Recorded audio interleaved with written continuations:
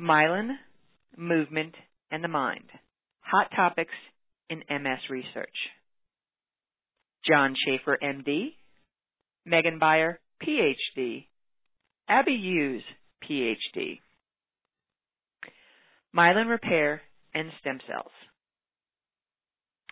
Remarkable progress has been made in the last 25 years in treating relapsing, remitting multiple sclerosis. Currently, a dozen medications are available which have been shown in clinical trials to reduce the risk of suffering more exacerbations of MS, and evidence is increasing that early treatment reduces or delays the risk of developing secondary progressive MS, which usually occurs years after onset of the relapsing remitting form. Unfortunately, this success in a protective therapy has not been matched by treatments to reverse impairment, which is already present, or to arrest the progression of disability that occur in progressive forms of MS. To meet this need, research is expanding on several fronts, including remyelination and stem cell treatments. Remyelination and myelin repair are terms for restoring myelin to the nerve fibers in the central nervous system. Myelin is the fatty substance that is wrapped around nerve fibers in the brain, spinal cord, and optic nerves, much like insulation encases an electrical wire. Myelin is necessary for nerve fibers to conduct impulses normally and is also necessary for nourishing the nerve fiber and keeping it alive. Destruction of myelin by immune cells slows or blocks nerve impulses, resulting in the symptoms of multiple sclerosis, including loss of vision or impairment of walking, bladder function, coordination, and sensation, for example. After a period of time, the nerve fiber, which has lost its myelin, deteriorates and dies. Conceptually, putting myelin back on the nerves after damage has occurred should make them work again. The challenge is how to do it and when to do it. In fact, myelin repair occurs naturally after an exacerbation of MS, though it may be only partial, and it becomes less and less effective over time because the nerve fiber eventually dies. Examples of strategies to restore myelin are as follows. Anti-LINGO antibody. LINGO is a protein which turns off the production of myelin by cells called oligodendrocyte progenitor cells. Without such inhibition, these cells could conceivably make far more myelin than is needed. Anti-LINGO antibody knocks out the LINGO so that the LINGO can no longer suppress the production of myelin. In the RENEW trial, the antibody was given to patients who were experiencing attacks of optic neuritis. Using visual evoked potentials to measure optic nerve conduction, the investigators found that rate and degree of recovery of the optic nerve improved. Remyelinating antibody developed by Moses Rodriguez at the Mayo Clinic and in a small clinical trial may put myelin back on nerves. Remyelination trials are underway, looking for substances that make myelin grow, and more than 40 candidate drugs are in the pipeline, many of them common drugs used for other things including fluoxetine, phenytoin, metformin, and clemastine. Stem cell science. Stem cell science is another approach to treatment in multiple sclerosis, as well as many other disorders. Every cell in the body is highly specialized to perform a particular function. Muscle cells contract and produce movement. Cells in endocrine glands produce hormones. Cells in the eye turn light into nerve impulses. And in the nervous system, neurons conduct nerve impulses, while other cells protect and nourish those neurons. A stem cell is a cell which has not yet been committed to a specific function and has the potential to develop into any type of cell in the body, including conceivably, the neurons and myelin and other cells which support the neurons. Stem cell science is the study of how to produce and guide an uncommitted stem cell to become a specialized type of cell which can perform a specific function. Stem cells may be instrumental in multiple sclerosis in several different ways. Bone marrow stem cells have been used for a long time to replace the diseased bone marrow in disorders such as multiple myeloma or some types of cancers. Since cells of the immune system originate in the bone marrow, and since dysfunction in immune cells is an underlying cause of damage to the myelin and neurons in multiple sclerosis, a strategy that has actually been under investigation in MS for a long time has been to replace the immune system in a person with MS with a new immune system that is not intent on causing this damage. To do this, the existing bone marrow is destroyed by radiation and chemotherapy, and hemotopic stem cells are then introduced and repopulate the marrow. The new immune system, which arises from the new marrow, does not recognize the myelin and neurons to be enemies, so the cycle of immune attacks on those cells is interrupted. While clinical trials are underway using this technique, the treatment is not without risk, since radiation and chemotherapy and other drugs which are necessary as part of the process may have side effects. Ongoing trials are designed to determine what percentage of patients benefit from the treatment and what the pitfalls might be.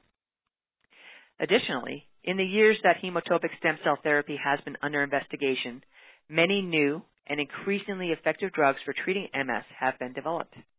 So the risks and benefits of stem cell therapy must be compared to the risks and benefits of those drugs. Stem cells to replace damaged cells in the brain and spinal cord is another approach, but is still much more theoretical and in the early stages of research. A consortium of 3 centers in New York is planning a trial for surgically implanting stem cells which can be directed to produce myelin in selected areas of the brain to see if they will spread and remyelinate demyelinated nerve pathways. A variety of techniques are conceivable for using stem cells not only to replace myelin, but to reduce inflammation and alter other processes in the balance between damage and repair in MS. 3. Despite claims on the Internet, stem cell therapy for MS is in a very early research phase. At virtually every major MS research meeting, the speakers on stem cell treatments underscore the fact that stem cell treatment should not be undertaken outside of approved clinical trials. Although Internet promotions make it look like stem cell treatment is here and is straightforward, many uncertainties exist about which of several types of stem cells to use, how to administer them, and an infinite number of details about how to instruct those stem cells to perform the desired function. And, as with any medical treatment, the negative effects must be identified, such as paradoxically stirring up processes in the immune system that are harmful while trying to introduce processes that are helpful. We are in an incredibly exciting time for finding solutions to multiple sclerosis. And clearly, the problem of progressive multiple sclerosis is coming into the spotlight with increased basic laboratory and clinical research. Movement. Reasons to stay active when you have multiple sclerosis. According to the Centers for Disease Control and Prevention, regular physical activity is one of the most important things you can do for your health. Exercise is associated with some pretty amazing benefits, including weight loss, reduced risk of cardiovascular disease, such as heart disease or stroke, type 2 diabetes, metabolic syndrome, cancer, specifically colon, breast, endometrial, and lung cancers, falls, reduced risk of mental health symptoms, or can be helpful in managing stress, better sleep, more energy, less fatigue, improved sexual functioning, specifically increased arousal in women, and fewer problems with erectile dysfunction in men. Improved cognition, especially executive functioning, stronger bones and muscles, improved quality of life, longer life. Several decades ago, individuals with MS were discouraged from physical activity. At that time, it was inaccurately thought that rigorous exercise could worsen neurologic symptoms. We now know these recommendations were incorrect. In fact, sedentary behavior may lead to even more negative health outcomes for persons with MS, such as cardiovascular disease and reduced mobility. Exercise is one of the hottest topics in multiple sclerosis research. Aerobic training, strength training, and even stretching are associated with improvements in walking speed, balance, fatigue, mood, muscle strength, chronic pain, quality of life, and cognition. Exercise even seems to have a direct impact on the underlying disease process, including reduced relapse rates. Introducing exercise is not always easy, but there are a number of activities and options to get started. Walking outside or on a treadmill has been shown to improve walking speed, endurance, and balance. Even one 20-minute walking session can improve mood. If you use a treadmill, try walking with an uphill or downhill grade, which may help improve balance and gait. Pilates and yoga, including modified versions for individuals that utilize a wheelchair for mobility, can help improve mood, posture, walking speed, balance, core strength, arm and leg muscle strength, and decrease chronic pain.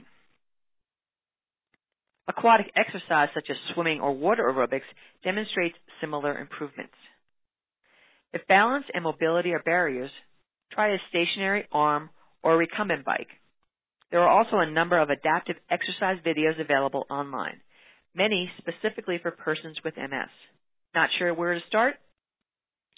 Try consulting a physical therapist or talk with your doctor. Most importantly, experiment until you find an activity that works for you. And most of all, have fun. Mindfulness-based interventions in multiple sclerosis. As previously discussed, research has continued to grow in the area of myelin repair, and we now know more about the significant benefits of daily movement and exercise in maintaining healthy physical, psychological, and cognitive functioning in MS. At the same time, it is important to remember that even with these promising interventions, living with MS often means coping with stressful circumstances, experiencing difficult emotions, and facing uncertainty about the future. In order to better understand and address these daily challenges, MS researchers and patients have become increasingly interested in mindfulness-based interventions for reducing stress and improving overall quality of life. Although mindfulness began as a Buddhist meditation practice over 2,400 years ago, it only recently gained attention in the Western world as an effective psychological intervention. Through the works of prominent mindfulness researchers, mindfulness has been incorporated into a number of evidence-based psychological treatments, including mindfulness-based stress reduction, mindfulness-based cognitive therapy, dialectical behavioral therapy, and acceptance and commitment therapy. Mindfulness is often defined as non-judgmental, purposeful, awareness, attention in the present moment. For people with MS, it is not uncommon to become stuck in unhelpful patterns of thinking that can worsen stress and reduce overall quality of life. These unhelpful thoughts often focus on the past or future rather than the present, or on aspects of the disease that are out of one's control. For example, life used to be so great, but now MS has ruined everything I care about. My MS will just keep getting worse and there's nothing I can do about it.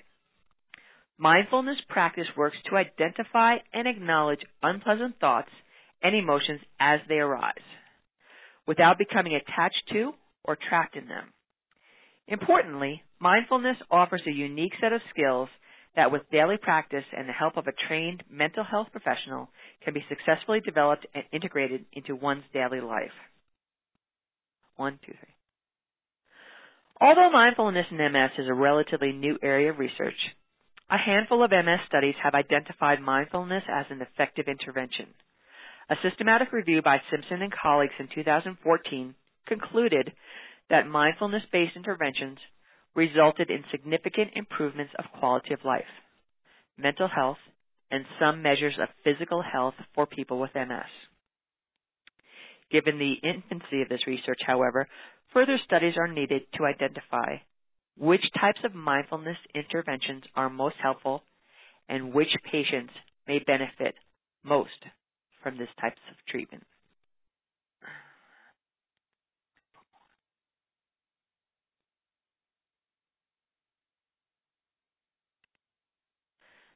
Thank you for listening to this library article, Myelin, Movement in the Mind, Hot Topics in MS Research.